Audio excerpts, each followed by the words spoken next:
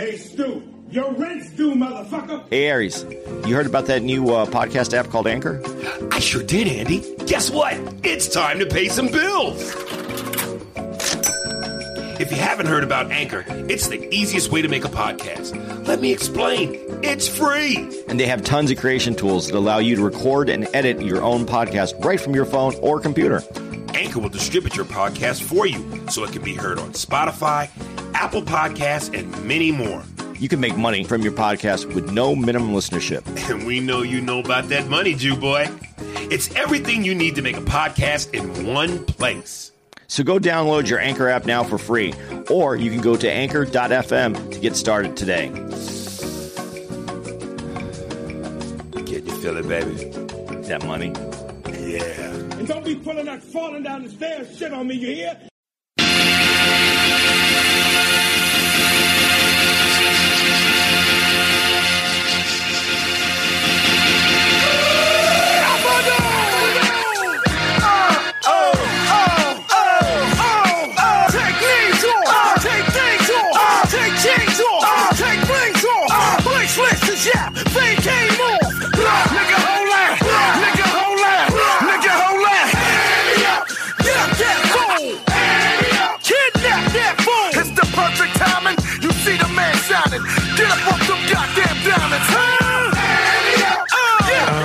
Normally, of course, I would come up with some sort of witty, sort of, oh, Steve, but, because of how much I appreciate what you have when it's gone, and Andy not being there for the Thursday show, I have to dedicate this to Andreas because, I really, really miss the guy.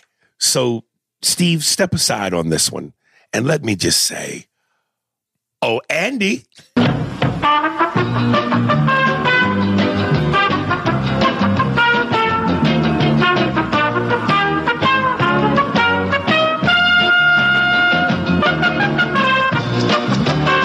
Yo, the lady Friday night, was it the early show or the late show? The early show. Mm-hmm. She could have definitely dealt without Andy.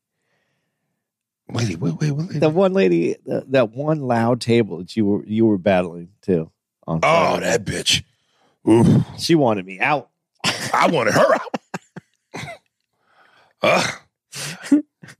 I loved her. Her. Mike Bazemore, and he writes, Andy, no, a bunch of O's. Episode 283. A&A, from the moment Andy started his gross sex story, we all knew this shit was about to get real. Literally. I was in the car screaming out, no, Andy, no, and shaking my head, damn near crying as the story continued. I was only surprised at a nugget. Let me stop right now. Dude, nugget just feels. Like, I'd rather you give me a whole log, nigga, but a nugget. Dude, a log would have been. Ooh, a nugget came out instead of a bird shot. What the fuck is a bird shot? That, it splattered. Oh! I don't know what's worse, nugget, log, or bird shot. Woo! Where does this fall in the doo-doo lexicon? None of these are good. None of them are good. Andy's scream at the end was the finishing touch. Fucking hilarious. It's even better when you replay it. Anyways, question. Is it normal to stick your tongue out when a woman is squirting to catch a drop of the stream? Asking for a friend. Love the content. Keep bringing the heat. Larry. Oh, this is Larry Smoother. Larry, the gentleman thing to do would be to get a cup and catch it all and then drink it. It's a teacup. Yes. A teacup for the pea cup. Yes. Pinky out. Dude, let me tell you something. You ever had a woman squirt on you? Yeah. Some sexy shit. Especially when you're in it and she squirts. Because all of a sudden, it just feels like wet, hot water. I want a girl squirt on my face, nigga. I mean, on my whole fucking face.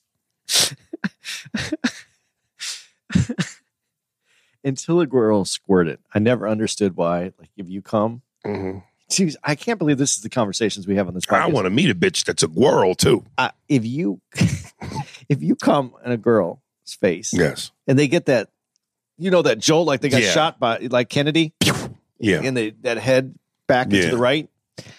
I was like, it's coming. Why do you have that overreaction? Because But after a girl squirted, now I understand the reaction.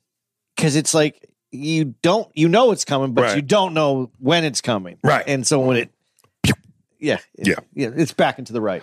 I love that joke Patrice did on Elephant in the Room when he was like, ladies, if you could come on us and squirt and shoot eggs on our face, you would. Come here, motherfucker.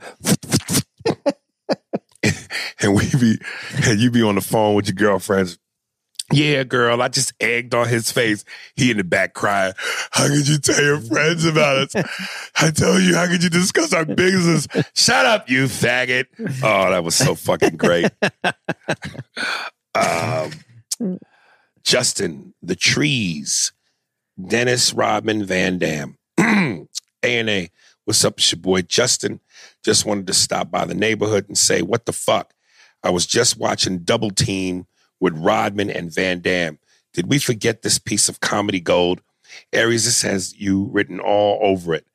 Anyway, hope you both get a chance to watch it. I'm currently watching it on Pluto TV. Oh yeah, how the fuck is he constantly changing his hair color throughout the movie? Fucking hilarious. Anyways, quickly, much watch movies. Quick Change with Bill Murray, Gina Davis, Randy Quaid. Gotta go. Justin out. You ever seen that movie, Quick Change? I don't think so. Yeah, I never even heard of it. Yeah, dude, I saw that when I was a kid, and I might muster up the energy to muscle through that again, just to remind myself how bad it was with all the bad basketball puns and choreography in a fight scene, which was so ridiculous. I don't know why they felt the need to feel like that would add to the movie in a good way. Because it's hokey. And it's corny. You liked all the motorcycle chase scenes? I don't remember that because I just remember the bad, hokey basketball puns and choreography. Like, okay, we get it. You put a basketball player in the movie. You don't just treat it like any other action movie. You devalue it when you do that hokey shit. It reminded me of Kareem in the Bruce Lee movie. Yeah, it just looks so odd because it looked like a fucking ant versus what do you call that green bug that you're not allowed to kill? You get in trouble for mantis, praying mantis. Yeah, it looked like an ant versus a praying mantis. Yeah, it just looked a little like it stood out. Yeah, that movie was a little weird. You know what? That nigga's legs were as long as a ladder. You know what movie I would like you to see? I don't know if did you remember a movie called Into the Night? I think it's Into the Night. It's with Jeff Goldblum and Michelle Pfeiffer. It's such an odd movie. Jeff Goldblum, Michelle Pfeiffer. No. It's so good. I want to watch it again, and I'd like to talk about it. Okay.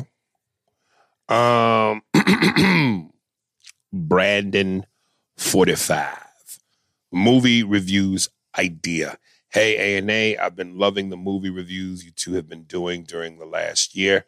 I recently saw Lethal Weapon 2 on TV and forgot how much I enjoyed it in the past.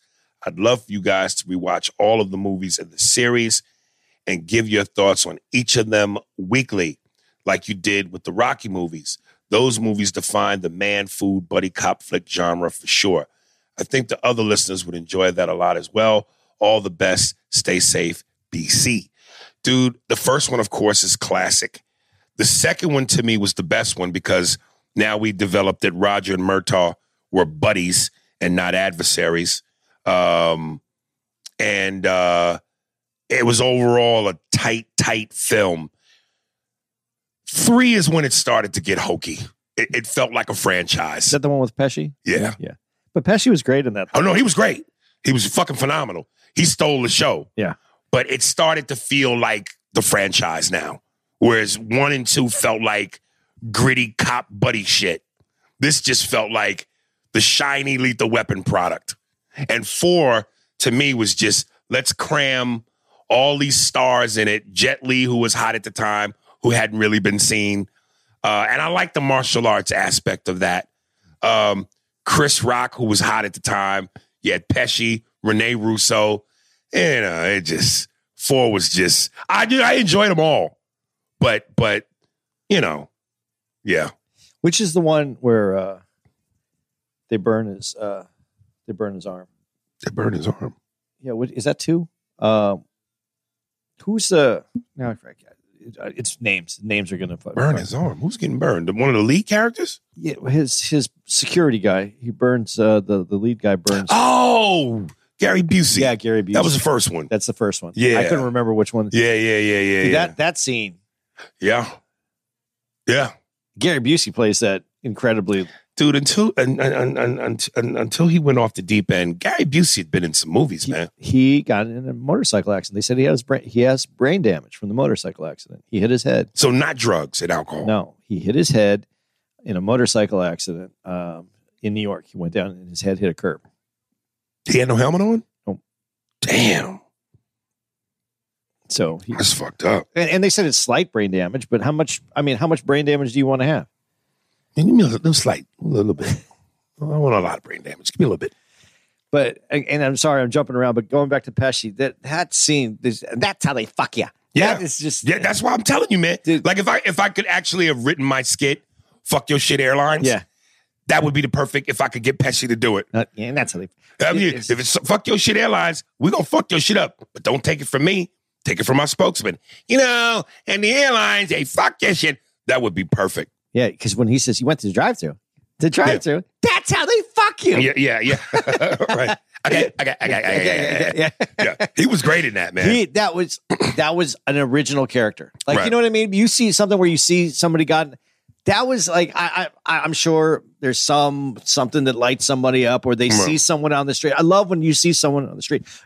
I don't know if this is probably way off the mark here, but one of the things that Larry David does, the Seinfeld creator and the Curb Your Enthusiasm, he has a book, and like when he hears a cool name or someone's name, he writes names in this book so that when he writes something and they need a name for something, they have these names. I'm telling you, Leroy Furious. Yeah, to have these ready to go, right, is just and I don't know if you met some, but that okay.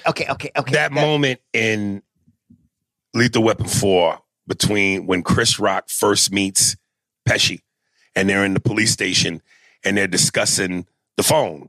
They fuck you with the phone, kid. You see? And then Chris Rock goes, not like my mother's phone, where you had to dial and go, 4, 5. And then they fuck you with the minutes. Did it not feel like the director just went, do y'all stand up? Yeah. Because it was Riggs and Murtaugh going, oh, here we go. Do you hear these guys go? And it felt like that was clearly the director, Richard Donner, going, you do anything you want, go. I just think it's nice when they get out of the way, but it's also weird when they just. That's what I mean by the franchise. It takes it away from the grittiness of what Lethal Weapon 1 and 2 was. Yeah, we would have. I wouldn't mind talking about those though. Yeah. I love the craziness that Mel Gibson had in the very first one. Right. Like you believe he did a good job where you believe like this guy might want to kill himself. Right. The second one when he was still like Do you really want to jump? Do you? Yeah. I'll tell you, Rog, every now and then I'll think about putting a bullet in my mouth. You want to kill yourself? Here you go to your brain. Yeah. Yeah, that's man food for real. That's the Swanson with the Salisbury steak. That was good. I don't know. I'm not complaining about movies that they're making today, but I don't feel like some of those original characters. Right. Yeah. But we have a lot of cartoon characters. We got a lot of comic book characters now. Frank C. Graham IV, White People's Africa. SNS, what's going on, my brothers? Haven't sent an email to you guys in a while, but wanted to talk to you about how shitty Utah is and that you were right, Aries. I'm here for the first time in Salt Lake City for a music festival. And damn, man, white people, puts in caps, everywhere. The few sprinkles of black people I saw, I wanted to run up to them, give them a hug, and ask them where all the other black people were hiding at. Not to mention, it's strict as hell here when it comes to weed and alcohol. I had no idea. Utah is a big fuck no. I'm good. Ha ha. Thank you for the great content. Frank C. Graham the Fourth. Yeah, man, I'm telling you. But and I remember when me and Andy went out there, I said it. Utah for me would be a great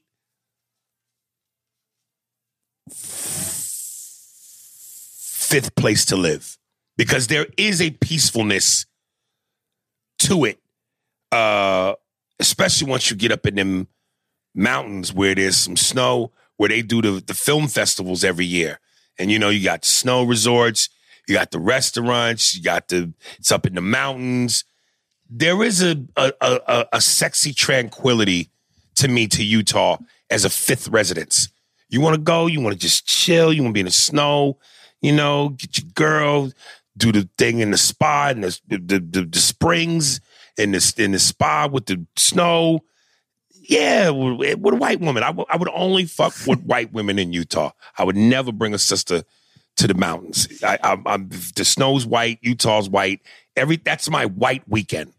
First of all, Salt Lake is different than the mountain areas that you're talking about. The areas that he's talking about, it's definitely different. Right. The laws and everything. But I think if you're going to snow, you definitely, snow can be dangerous. And I think, like, if I was black, I'd feel safer in the snow because if there's an avalanche or snow or if I wipe out or you can be seen. You Yes. find What's that bird shot in the snow? Was that a nugget in the snow? That's a tall nigga. What's that log in the snow? We look like shit in the snow. Or you could look like chocolate chips. Oh man. And listen, I always said this, there is a part of me that is white.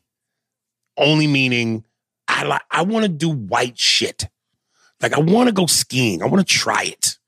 Snowboarding. I jumped out of a plane. I've gone scuba diving. I want to snowboard or ski. I want to put on the suit.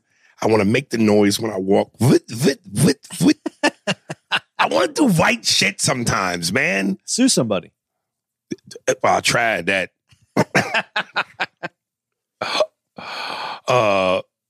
And incidentally, I'm glad you brought. I forgot to say it when we were talking about the Malice in the Palace when the motherfucker said Jermaine O'Neal sucker punched him. Like, nigga, sucker punch. I know what sucker punch is, nigga. I've been sucker punched. That wasn't no goddamn sucker punch. But yeah, man. Yeah, I think when I'm at my most stressed, if I could live or have a place in Utah, that I would call it White Woman Wednesdays, where I just go to Utah with a white woman on a Wednesday. So Wow Wednesday. Wows. Wows. Wows? Yeah, what was it? White Woman Wednesdays. White WWW. Oh, yeah. White. So it's not Wow. Sorry. I'm thinking about Whip 'em Out Wednesday. That was Whip 'em Out Wednesday. Yeah, that was the thing that they had on one of the radio stations had Whip 'em Out Wednesday. Right. Wonderful. Yeah, it'd be a bunch of W's. Yeah. A wonderful, wow type time with a bunch of white women Wednesdays. There you go. Yeah, man. I'm not black that weekend. Everything I do will be white. Everything. What are you going to drink? What do y'all drink? A lot of beer. But now artisanal beers, the small batch brewed beers. Small batch brewed beers. Yeah, I need a lot of cheese. Yeah, some cheese. Cheese.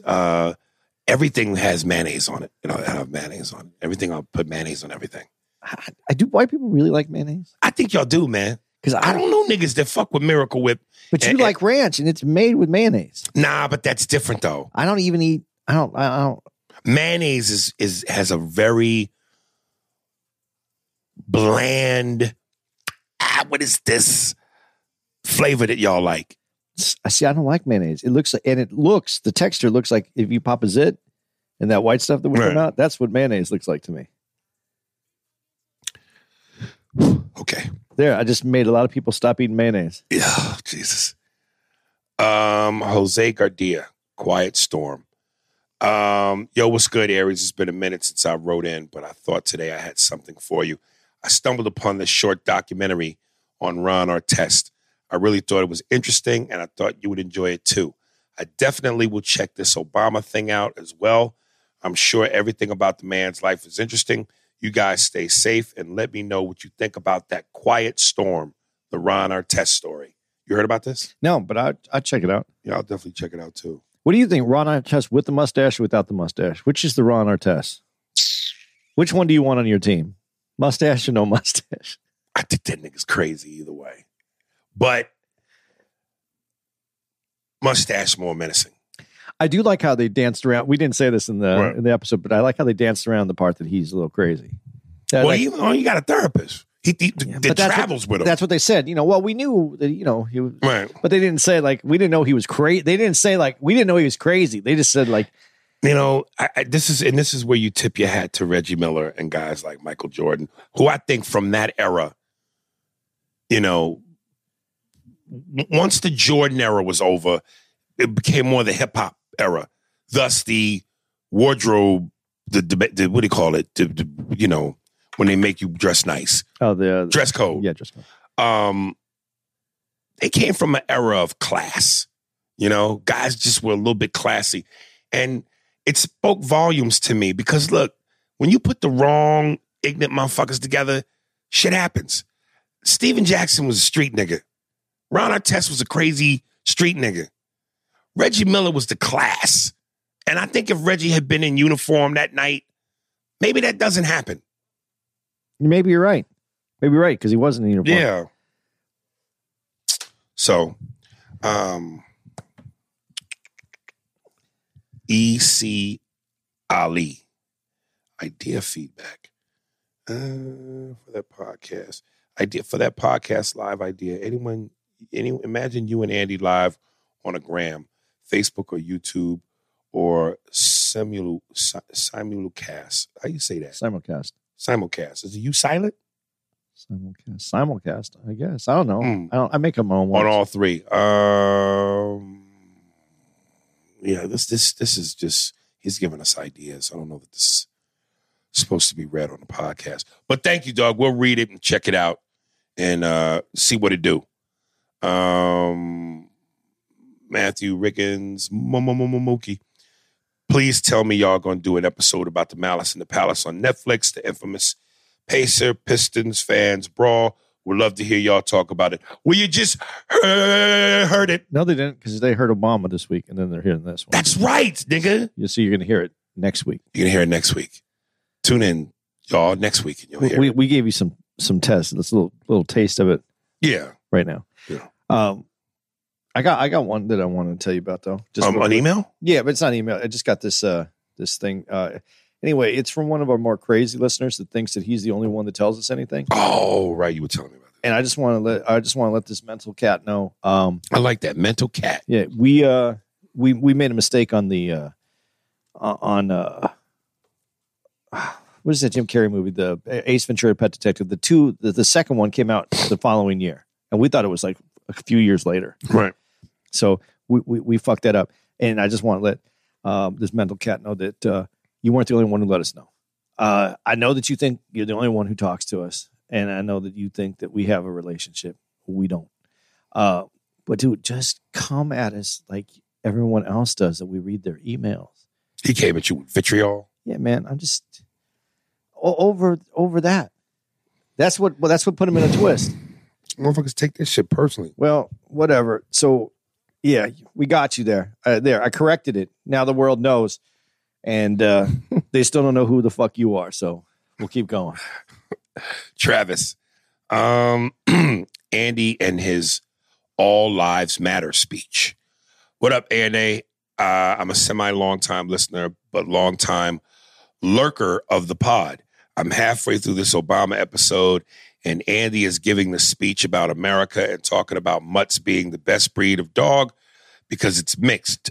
Dude, if you don't get the hell out of here with these running for office, tail between the leg, politically correct rants, shake my head. Sometimes I can almost predict what Andy is about to say before he even opens his mouth, and my eyes already start to roll when it's his turn to talk, especially when the stuttering starts because he's scared of not saying the wrong thing and standing on it. Another pet peeve is when he does that pause and breath thing into the mic. I swear every episode he does that at least twice like clockwork when a challenging conversation is about to start. LOL. Anyway, to make a long email less long, Andy, you got to relax on the kumbaya speeches, man. It sounds really patronizing, and it's a lot of wishful thinking you do that gets you in trouble because you don't address how things are currently and speak to the audience like we're children with all that soft shit. Not saying be edgy, but offer some real talk and not state the obvious sometimes. Peace and love, Travis. Well, Travis, I'll try not to breathe in a way that's not conducive to your ears. I tell you what, don't breathe at all, motherfucker. Talk without breathing. Do you know why Aries calls me Cap? Dun, dun, dun, dun. I actually believe in the shit that I say. So, and the reason I breathe and I think and I stutter when I talk is because I am thinking about it because, as I have said on many podcasts, I'm hearing these emails for the first time and I'm thinking through them. So if you don't get that about me by now, you just don't get me, which is fine. Again, I love that clip from Letterman when we decided to go to war with Iraq, the country that didn't bomb us on 9/11. And Bill O'Reilly is on Letterman. And he's saying basically how Letterman's saying how we rushed into something we shouldn't have rushed into. And he understands that, 9/11 just happened and the nerves were raw. And we knew something had to be done, but we just didn't think it through. And then Bill O'Reilly challenges him by saying something to the extent of, well, don't you think that based on this and this, that should have been done? He goes, well, I'm not sure that's an easy choice for me. And then Bill O'Reilly goes, well, it should be easy for you. And Letterman responds, well, no, it's not easy for me because I'm thoughtful. And the audience applauded that and was like, boo to Bill O'Reilly's insensitivity. I'm saying all that to say that, to back up what you just said. Yeah. You take your time and you're thinking because you're thoughtful and not just trying to rush into an answer that might not be quite right. Well, and for me, and when you said, tell us about the way it is, we all know what the way it is. I have never denied what the way that it is. I'm working for what, and I've said this many times, I'm working on for what our goals should be. I know where we are, but if you don't see the future, if you can't imagine, and this is very interesting to me, I just want to say before you continue, I just think it's an unattainable goal. It is I'm not going to disagree with you but it's something that we should be continuing to work for, because there's the speech when Martin Luther King's speech about I have a dream. He had to visualize what that was. I wish he was here so that we all wish that he was here, but I wish we could add, what is it? What does it look like? What does it look like when you get there? Because one of the problems is if you can't see it, we'll never get there. And I don't know that we see it. Well, I think in totality, that dream will never be fulfilled. But I think we get pieces of it. Obama becoming president was a major piece in terms of, goals and equality. But that was a major piece. If you get enough pieces and you know what it's supposed to look like, but I don't think that's ever going to happen. Because we talked about this before. How do you have conversations? There was an interesting thing. I saw this video, and I don't know if I sent it to you, and I should have. But it was a black Miss Universe, I think is what it was, and this black woman was working at Target, and this white woman was looking at her, and she said, "I could feel this lady staring at me." And so I said, and then she asked me some of the worst questions a white woman could ever ask you. She said, I think the first question was how old you are. Do you have any kids?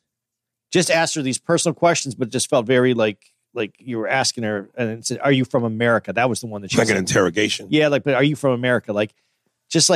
She the questions to her were very negative because they said, do you have kids? Like, oh, I'm a black woman. I'm supposed to have kids. How many kids am I supposed to have already? Are you from America? Like, oh, I'm not from here because I'm from.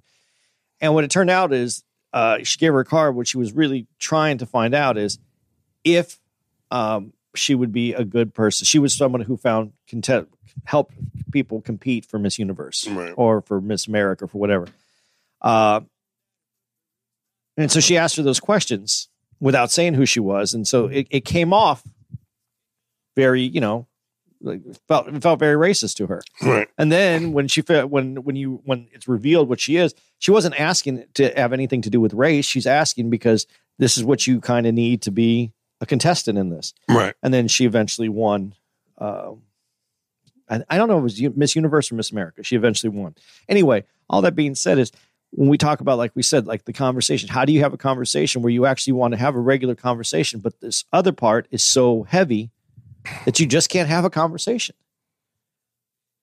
And so when someone says to me, like, I'm coming from a thoughtful place of something that I would like to see happen. So all I can do is work towards having what I see in my vision happening. And I can only do that because that's what I see. So that's how I work. And I can't help you if you don't like it. But wait, let me do this for you.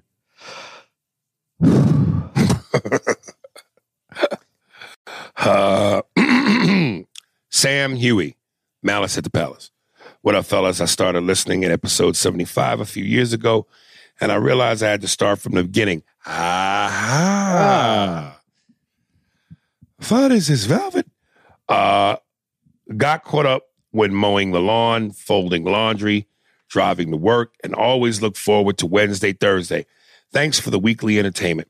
Speaking of entertainment, have you had a chance to watch the Netflix documentary Untold Malice at the Palace? I remember the game like it was yesterday, watching it with my boys in the college dorm room, no TiVo or other way to record, so everyone was running door to door telling people to turn on the game and see what was happening. You guys talked about tribalism last week, and I thought this was timely. If you haven't seen it, wait till you hear the interview from the fan that threw the beer cup and the dude that confronted Ron Artest on the court. He was bitching that he got punched. What did you expect? Artest was in primal survival mode after being surrounded by angry fans, and you walk up to him on the court, square up, ball your fist. Of course, dude is going to get into fight mode. Anyway, it got me fired up that these fans thought they were entitled to act that way. Artest messed up, but you can't tell me outside of the mob mentality setting that any fan would try to fight him or dump their beer on those players. Anyway, sorry for the rant. Also, I saw you guys in Des Moines, Iowa. The state, not the city, Aries.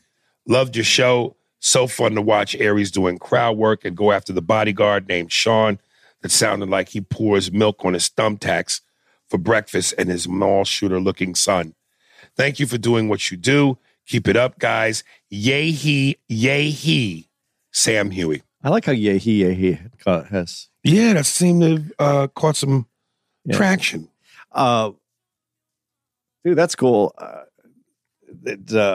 I like how he tied it into the tribalism part. But yeah, these little bitches that would throw anything at somebody would never, ever walk up and even say something to those people in the face. Yeah, and listen, they even said it in the documentary. Boy, that King Kong, baby, that alcohol, that courage juice. When you get around your boys, that's a dangerous combination. Friends and alcohol. Because even if you don't necessarily want to instigate nothing, when your boys are lit and you're lit too, it's easy to be led astray, man. Dude, I just... That's the one thing about myself I'm very proud of. I don't do peer pressure, man. Maybe because I don't have but two friends, but I've never felt the need to follow a crowd. Ever. You never just saw a movie because everybody's seen a movie? No, I don't mean in that way. I mean like in a bad way. Like someone makes you do something. Challenge you to do something stupid. Okay. I just never, why? Why? Well, I don't think that's peer pressure. I was saying you jumped out of a plane, so that's kind of... That's for your own challenge. Yeah, that's just fulfilling an urge. Yeah, I don't know that I've done some dumb things for money, but I don't think I would follow somebody for some dumb shit.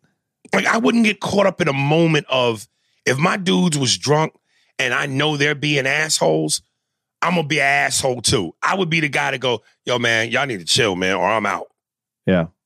Well, there was fights at the football games this weekend. Pro football games? Yeah, not the players, but yeah, the fans. Yeah, and again, I never. That's like, again, that fight in Phoenix during the playoffs when the dude hit him and said, "Sons in 4." Well, that guy threw beer on the dude. That's why he. Is that what started that? Yeah, that's what started it. But what made him throw the beer? It had to be tribalism. Yeah, it is. Whatever their fight was. Yeah, that's so ridiculous to me. Well, this one, the football game, it was the Rams players fighting the what's the San Diego team now? It used to be the San Diego team. Chargers fighting the Chargers. They're playing at the same stadium. They're going to see these people all the time, and now they're having like little battles in the. God, I think that's the corniest shit ever. That means that much to you. Well, it means enough that you put another man's name on the back of your shirt. I can kind of get with that. I can understand I got it a little bit. It's like a respect thing. Look, this is my favorite player. I want to put his, but nah. Right. I've never had one of those shirts. I'm telling you, dude. I never. Only jerseys I ever wore were basketball, and it was one dude, Jordan. Yeah. But football, I never wore a football jersey. I wanted to like a hockey jersey, but it just looked weird on me. Like I did, jerseys are weird to me, man. Football jersey, that's a weird look to me on a regular person. Basketball, at least if you got some guns, some shoulders, I mean, you can kind of look sexy in a basketball jersey if you built for it. But just, I don't know, man. Jerseys just feel weird to me. Dude, I just can't imagine wearing. I had a Diamondbacks jersey, like the sport I like the least. I wear the baseball jersey because to me it feels with the right jeans, like a shirt. Yeah, but I didn't have anybody's name on the back of it. It was just Diamondbacks. No, here's some nigga shit I did, and I actually kind of stole this from Martin Lawrence. I had a yellow, mustard yellow, and a blood red baseball jerseys made of leather with the New York sign stitched on it and my name on the back. That was when I was in my 90s sexy. But that's cool because you did it for you. That's like your setup. Yeah. And you probably paid, I don't know how much you paid for it, but I mean, when you buy a jersey, it ain't cheap. You're buying a jersey. This was custom made. Yeah. Nah. I don't do that. And I think it's cool. I see some people that wear jerseys and they're, they have their look, they have the Jordans and the jersey and they look fine. It's just not my. I mean, maybe I would wear it to a game because it's part of the moment. But past that, well, if you worked on a movie, no, I don't know. I think it's fun. Like if you went to a movie that, you don't dress like the actors in the movie. Why do you dress like the players in the game when you go to a game? Like you said, respect, love. I guess there's in Seinfeld that the guy who does the face painting, support the team. Yeah, dude, let me tell you. And again, it would take one time for me to yell out to my favorite player if I saw him in person and him to shit on me to make me never do it again. Like I saw a video where Kawhi Leonard was walking towards the stadium and some fan went, yo, Kawhi, yeah. Kawhi ignored that nigga like he didn't exist. And I cringed because it felt mean. Like Kawhi heard him, didn't even acknowledge him. Yeah, but you know who Kawhi is. Like that's not the guy you're going to run up to and he's going to go, oh, dude, come on in. Yeah, but damn. You got this nigga's name on your back. Yeah, but the only time I think that I would have felt weird is if I was that dude who went to hug Ice Cube, like kind of take Right. that picture. And he's like, nah, we don't do that. I don't do that. That would have made me a little, Right. because, you know, we're taking pictures. We're okay. Everything's cool. Right. I'm going to do it. Nah. Yeah, if I know you, like I know Shaq, and I never bought a Shaq jersey. But if I know you and you know me and we pound it up, I might do it then. Because now I know there's something there. But nah, son. No, I mean, Dude, when Shaq played for Phoenix, I called him up, said, yo, big guy, can I get tickets to the game? Absolutely. I went to the game. He told me at the end of the game, come back over here. I stood behind the rope. He came out the locker room. We dapped it up. We flicked. We talked for a minute. That felt special. yeah. Yeah, man. Jerseys to me, you should hang those. You should frame them, hang them up on your wall. Yeah, That's really, Yeah. that's really, I'm just not that guy. right. I'm not either, really. Rashad Simmons. Nah, dog. Godfrey ain't seeing you with the impressions. Coincidentally, you're random African dude. You have no say in the mata is my favorite. Way funnier than Godfrey's, and he's African. Godfrey doing James Brown is funny as fuck, though. Especially when he says Bobby. Bobby? I've never seen his James Brown, but I could believe it. Yeah, I think he has some great impressions. Oh, he absolutely has some Yeah. great impressions. Told you that motherfucking Steve Harvey, yuck. That shit is hysterical. Frank Williams, you did not read this email. Hey, bro, on my last email, you did not read this one on air. Trust me, I'll remember. But anyway, your transgender joke was effing hilarious. That was a genius joke. And for those who don't get it, go tell them to ride a bike without the bike seat.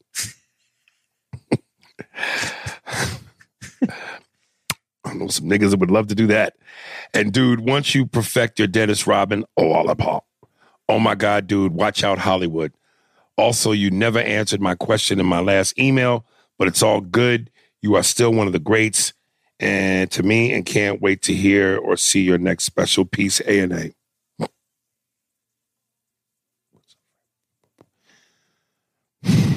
What'd you miss? You didn't answer his question? I'm not sure. Oh. I'm not sure. How's your Rodman coming? I think it's, it's there. Yeah. Can you have conversation? Can you conversate as Rodman now, or are you still perfecting the? Well, I mean, talk to me. As Rodman. Yeah, you talk to me. So how many rebounds do you think you're going to go for today? I think I'm going to go out there. I'm going to do what I do. I'm going to go out there. I'm going to rebound the ball. Michael, everybody knows Michael's going to shoot the ball. Scotty's the main offense. Michael's the main offense. My job is to go out there and just rebound and play defense. If I play defense and I rebound, that's all I got to do. Phil's the coach. I go in there. I kick ass. I take it in. I don't give a damn. I don't care. I'm just there to do my job. Afterwards, hang out. Maybe go fuck Madonna.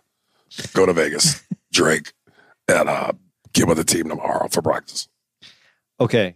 I'm going to ask you a question that give you a really good one so that you can really, really get the Rodman. So how hard was it when Chuck Daly passed for you, Dennis? It was the first time I ever felt like I lost somebody on the NBA. It was like a father to me.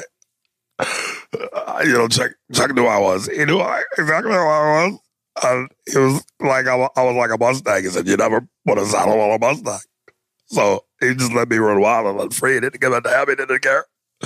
He just let me do whatever the fuck I wanted to do. I thought I might get you on that one. Yeah, I think you took it another level. That was good. A challenge. That was good. I was trying to channel when he actually cried. Yeah. And he said, I never want to. Yeah. That was fun. That was good. God, the snot coming out of that face. Someone asked me a long time ago, they said when Dennis Rodman was dating Madonna, he brought that up, Madonna. He goes, what do you think about that? And I go, I don't really think about it, but I think that room smells. You know why he said he broke up with her, right? She wanted kids. She wanted kids? Uh-huh. Well, yeah, I guess she got kids not too long after that, right? Yeah. And she got the dancer guy. Yeah. Dude, I got a picture of Dennis Rodman in my phone. Let me show you this. This nigga, if pardon me, the sexual shots. If a bug was a person,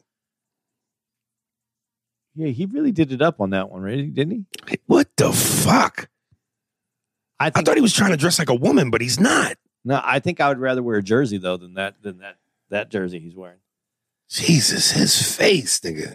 He looks like a somebody's old lesbian aunt. Dude, he just did whatever he wanted to do. I don't know that that's a problem. He just did it all. Yeah. Shanika Morton. Woman. Hey, Aries and Andy. It's Shanika.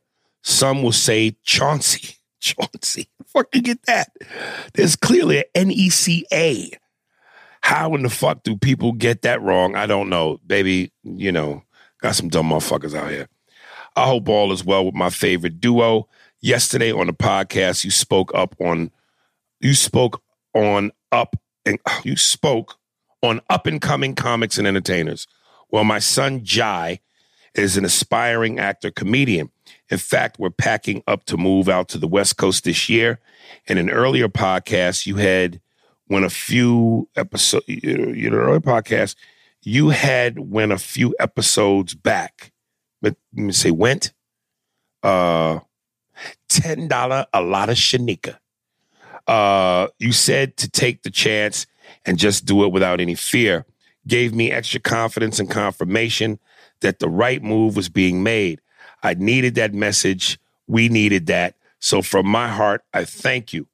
We were talking about how comedy isn't what it used to be, and the younger generation may not carry the weight, and it's no one to pass the baton to.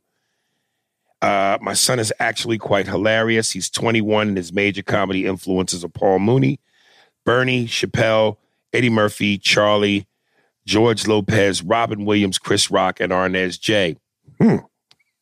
To name a few. And as of recent, I was just made aware that he admired some of your work. When I asked him, did he know who you were? He gave me a sort of duh look. I had to check his knowledge. Anyway, the podcast timing was eerie, since literally Tuesday, the night before, he was saying how he wanted to give up comedy because of how sensitive his generation is, and he has no problem pushing the envelope and does not want to jeopardize his career before he even gets started. Now my son is extremely outspoken and blunt, but humble in the best way, and some can't take his honesty. His friends, teachers, and so forth actually suggested and encouraged he do so, along with myself. His response is always, but you asked me, and my mom always taught me to never let anyone bully me into silence. Never compromise myself for anyone, but choose your battles wisely. His friends always come to him for advice, and the old heads are crazy about him and are impressed with his wisdom at a young age. My grandparents would say he's been here before. I was a little shocked and disappointed that he felt that way, all because of how society is, and this damn cancer culture is always waiting to pounce. I'm extremely outspoken and make no apologies for it because I'm passionate on what I feel and stand firm in my convictions. I'm a Sagittarius. It's in my nature as well as my upbringing.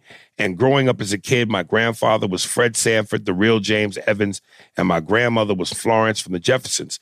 So we all had to be quick on our feet with the wordplay and wits. Seriously, moving along, what advice would you give him? I thank you in advance. My apologies if this was too long. Love you guys.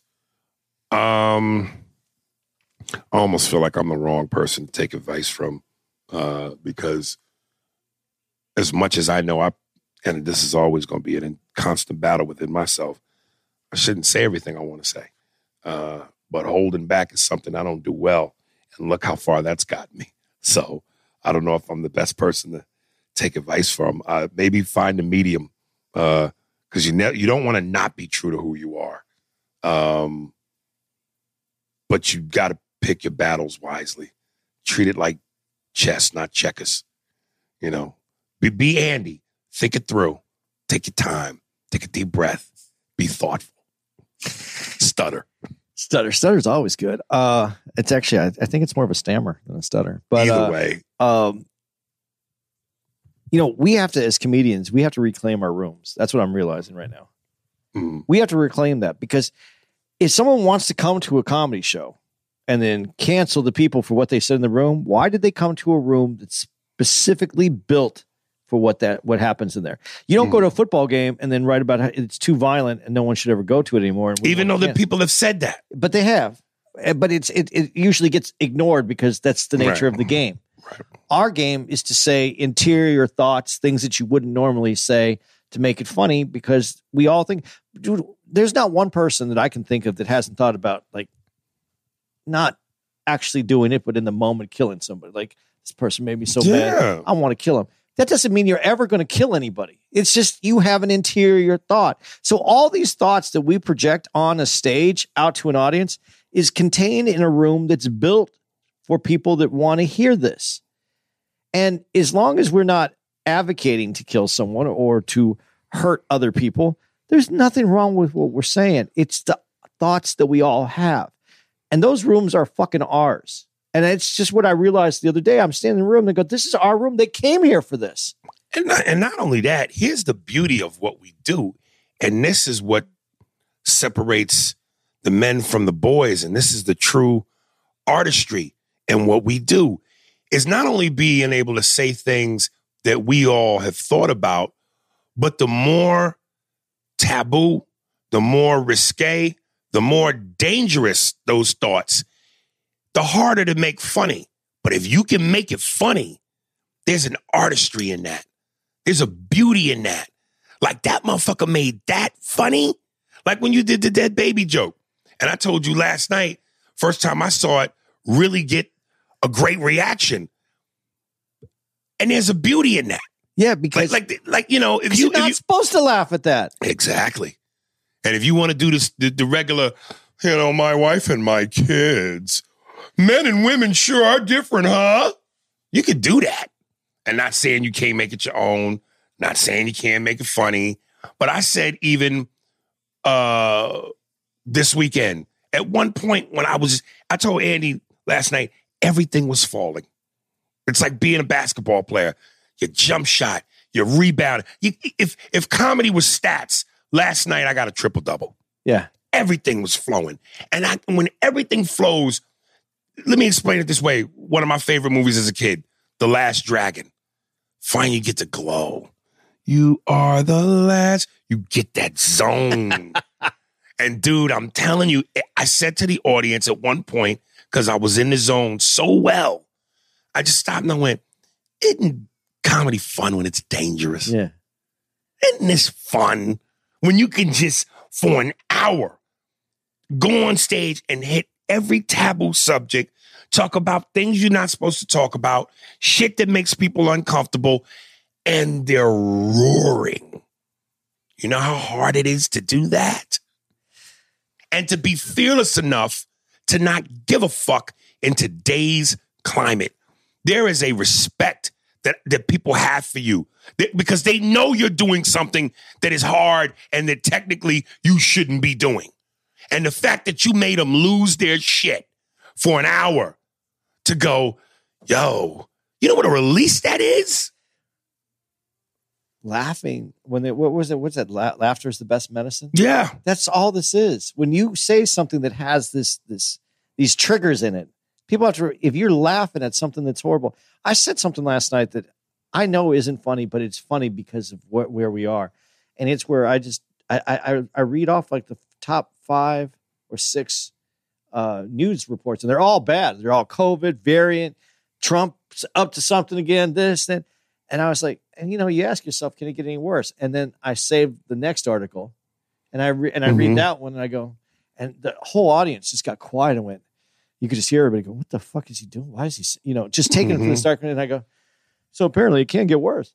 And this laughter from everybody going, "Oh, I get it.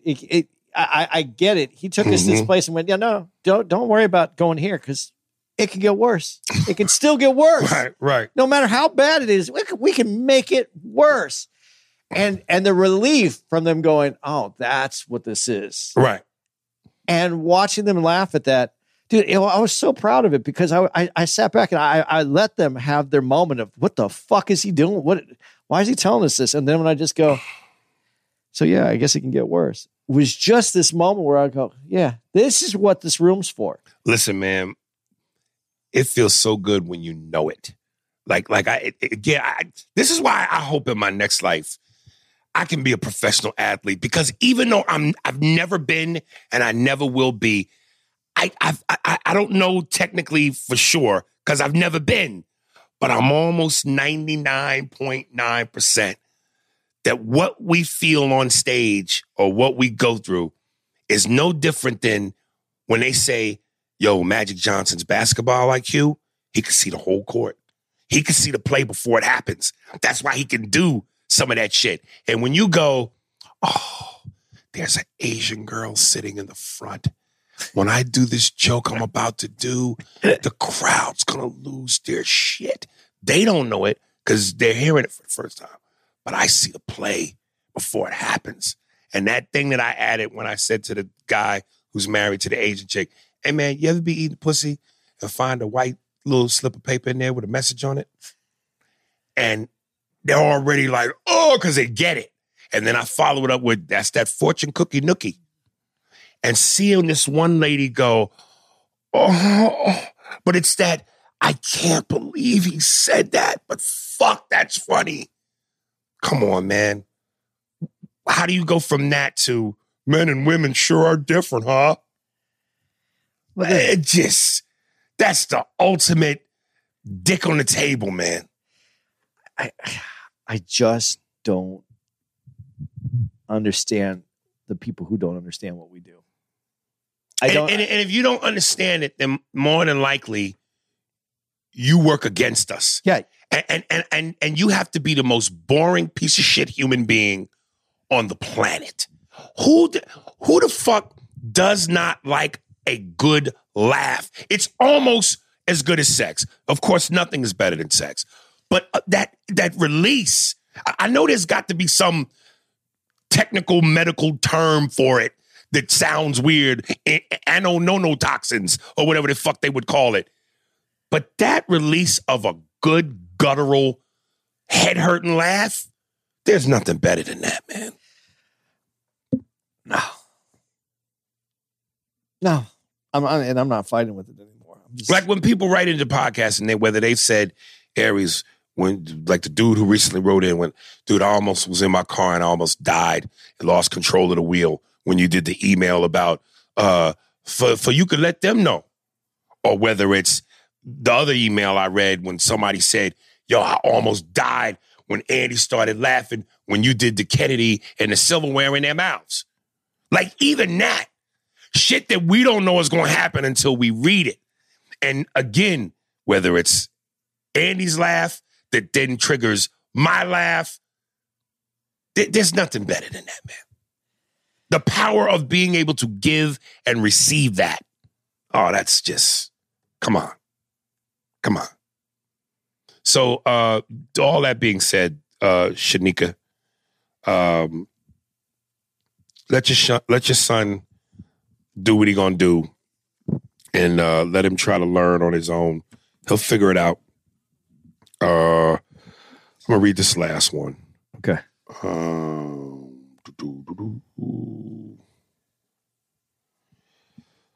Louis Blackshear. What up again, y'all? What up, A&A? I was listening to one of the recent shows about the bonnet issue and some of these women out here, and I had to tell y'all this story. Myself and my daughter's boyfriend were at the grocery store. We seen this black woman. Let me back up for a second. Black brother, since we're going to talk about the black people doing right, let's replace seen with saw. We saw this black woman. Not we seen. Okay, we seen this black woman, and of course she was wearing a bonnet. Okay, I'm thinking, sadly, this is the norm. However, not only was this trick wearing a bonnet and what looked like a nightgown, she was also riding one of those store scooters. Now, fellas, I'm the last person to holler about anyone being in shape, but this chick looked like Aunt Jemima, and the Michelin Man was creeping behind Massa's back. Bitch had more rolls than Esther. I felt like tell her to at least walk the aisles and put some work towards all that damn food you're to demolish. Anyway, Aries, I am totally 100% behind you where you are coming from regarding our people. We have all these desires and wishes for equality and fair treatment. I'm definitely an advocate for all that, but I'm more of an advocate for us holding ourselves accountable to a higher standard. We cannot and should not coddle inappropriate behavior such as this. I thank both of you for putting your thoughts out there because you fellas are definitely funny, but you guys are using your platform for productivity, which is crucial in these times. Love the show as always. Stay up, Louis Blackshear. Oh, but then he follows it up. P.S. Sorry about the grammatical mistakes. I was typing on my phone and I was in a hurry. Oh, it's okay, brother. I was about to call Larry Smoother. That's $5 is a lot of money. That's $5 a lot of money. All your BBs and your dooba-dooba-deebies. Okay. Yeah. Yeah, man. Listen, I always say I love my people. I do. I just wish some of us would, do better. Myself included. I have to do better. Everybody and their peoples feels the same way about their peoples. I think so sometimes. I think we all do, though. But then there are some that abandon their people. Yeah. All right. I can't. I don't have enough. We don't have enough time to do this. Oh, okay. I'm just looking for the music, nigga. No, yeah, but I was going to say. Were you going to say something poignant? No, it's not even that important. But I do think we all, no matter what, when we see one that looks like us, we all cringe at what is going on. Right. None of us have award-winning, where it's all award winners in our background. That's true. Okay, where the fuck is this? I just had it. Oh, before you do that, why not tell everybody where we're going to be? We're going to be in Chicago while you're listening to this. And after that, we're going to be in Pleasanton, California, which is just kind of somewhere between San Francisco, San Jose, and Oakland, somewhere in there. And so we'll be there that weekend, the 26th to the 29th. September, Raleigh Improv. We're going to be there the 2nd through the 5th. And then we'll be at the Hartford Funny Bone the 10th through the 12th. I got 2 more if you want them. We're going to be at Brea Improv, which we're excited to go back to California because it's been a while. Yeah, and I think we're going to, I told you, Devon hit me back up, who we had on the podcast with Eleanor. Yeah. So we may have Devon on one episode or, and I'm still dying to get this beautiful black sister, Erica Lachey, on, who's in the same vein of our girl, Kyla. Super intelligent, super fucking intellectual, and I think she'd make for great conversation piece. Well, we'll be at Brea the 17th through the 19th when we're doing that, and then we're going to be in Indianapolis. Hell, I feel like we was just there. Right when COVID finally opened up. That was one of our first ones. So it's like over 6 months ago. Wow. That's the 23rd to the 26th. Dude, they have a steakhouse there that I really want us to go to. In Indianapolis? In Indianapolis. That's the Helium in Indianapolis, by the way. Just to let everybody know. Yes. That's frequented by Peyton Manning, one of his favorite spots. Yeah. God, I want to go to the steakhouse, man. Do you think he pays for anything? No. Do you think any of those guys, do you think Jordan pays for anything? Michael Jordan? Yeah. Probably most times not, but, he probably likes to flash a little bit. I guess it also depends on how much, how many people you're with. Right. I don't think, I bet Jordan never pays for lunch. Like if it's just him and maybe one other person, I don't think he would probably ever pay for lunch. You think the other person pays? No, I think that the place is the place comps him. Yeah, I can't imagine that you're charging Michael Jordan. Yeah. Shaq, same. Barkley. Nah, and some of them niggas is yes. Unless it's, first time, probably not. But if they go multiple, fuck that in business. Well, don't give a fuck. You think Tom Brady's paying for anything? Nah, but that's the ultimate white man. Dates the model, America's favorite sport, top tier position, multiple winner, good looking, tall. That is epitome of white heroism. I guess if Jordan's taking you to the park to go play a little 2-on-2, you must be on a different level. What you mean? Like, oh, yeah, I mean, yeah, man. Well, look, Jordan ain't taking anybody else to play basketball at the park. champs hang out with champs, nigga. And they multiple championship winners. What's Tom Brady got? Mike's got 6. Tom's got like, what, 8, right? I don't know. I don't think it's 8. I know it's more than Jordan. Coming up. This is David McKeever. McKeever? Oh, David McKeever. Oh, he's Irish. He's an Irish rapper. They got a nigger in chat. She's Irish. She's rapping. Magically Free, The Process album. Sir Bagham's. Enjoy. Sir Bagham's? This might be, there was only one other. Were they Irish? House of Pain? Jump around. Jump around. Yeah, they remember how hot they were? For Jump Around. For Jump Around, yeah. Everlast continued. Everlast. A lot of them white boys only had one hit. That's what makes Eminem so incredible. He consistently stayed white and credible. A lot of them white boys. He stayed white? Incredible, yeah. But I like how you say he consistently stayed white. Yes. I don't know if I even meant to say that like that. But the other dudes seemed like they came out and to get in the door, they were hip hop for one song. But once they got established, they went rock. Eminem has always been hardcore hip hop. Yeah. Okay. David McKeever, Magically Free. Do you remember Third Base? Oh, nigga, what? Yeah. Okay. But I heard through the grapevine. Well, I heard when I did the Russell Peters podcast with Kane, we brought them up. And they told me, yo, MC Search really can rhyme. Yeah. Like, he's the real deal. I always thought they were jokey. Well, the nigga with the cane, the one white dude with the cane, what was his job? Dude, I don't know what his job was, but Search was for real. And the thing is, though, that was at a time when that hip-hop wasn't in a direction that it is. Let me rephrase this. Rap music didn't go that direction. Yeah, it hadn't gone the way that it is now. It was a little bit more fun. Don't forget Digital Underground. It was more of that time. But the pioneer white boys were the Beastie Boys. Yeah, because they were the Run DMC white boys. They were the pioneers. They started it. Yeah, but they also had musical influences that were just important to them, which was jazz, hip hop. That's where their whole thing was at.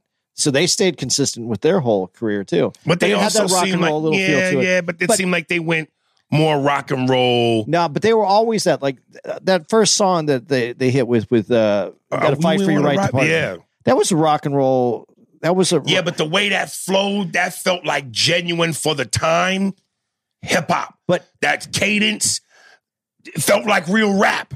But that's how they were produced, was to be that kind of rap with the rock, with almost like a punk rock edge to it. And remember, if you watch a lot of what was happening at the beginning of rap music, the clubs were shared with punk bands because there was only so many places to go play, and so the punk band, a lot of punk bands and hip hop music had some starting ground together. So that was more natural actually at that time. Okay. I'm trying to think off the cuff. Beastie Boys, Third Base, House of Pain. Was Kid Rock ever considered? No, right? Kid Rock. He seemed like he tried to use niggas to get in and quickly bailed. I think he was that what do they call that kind of rock? That Southern rock rap. That's Southern. But you forgot the big one that was in there. Vanilla Ice. I was just about to say. I was going to say Eminem. That's 4. Do we count Vanilla Ice? Dude, if he didn't get okay, what happens if he doesn't tour with and get in with the management company of what's his name? Now I'm going to forget his name. It was the Bat Boy at one time for the Giants. Then he became like the biggest rapper ever for a minute. For the Giants? Yeah. MC Hammer? Yeah. Right. He got caught up with Hammer, and that's the Hammer pants and the whole dance. He got pushed into he got pushed that direction. I know some who will say, especially if you're from the Bay Area, I think Hammer, from a lot of black people in the beginning, saw him as a joke. But if you're from Oakland, in the Bay Area, they stand by Hammer. Yeah. And I think as Hammer got older and more out of rap, people started to come around a little bit. But to me, especially during that Vanilla Ice time, both of them were seen as... They were, but that's what the direction their management and the people around. This is what happens when you don't do who you are. Did you ever hear Paul Mooney's joke about MC Hammer and the Popeye's chicken? No. Because, he did an actual commercial where he's in his Hammer pants, and KFC at that time came out with popcorn chicken, and he would throw the chicken up in the air and spin around with the Hammer pan and catch it with his mouth. And Paul Mooney, this nigga MC Hammer dancing for goddamn chicken, knowing goddamn well his grandmother makes chicken better than goddamn KFC. This nigga dancing for chicken. Boy, you niggas will do anything. That nigga is spitting for chicken.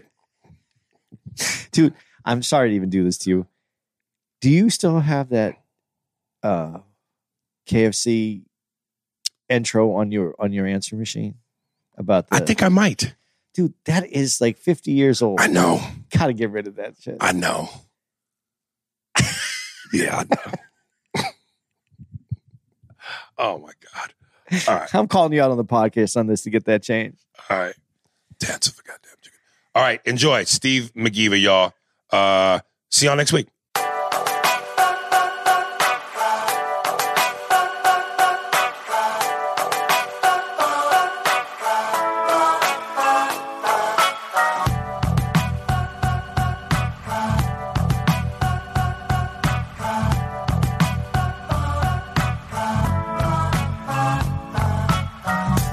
Shining over the horizon.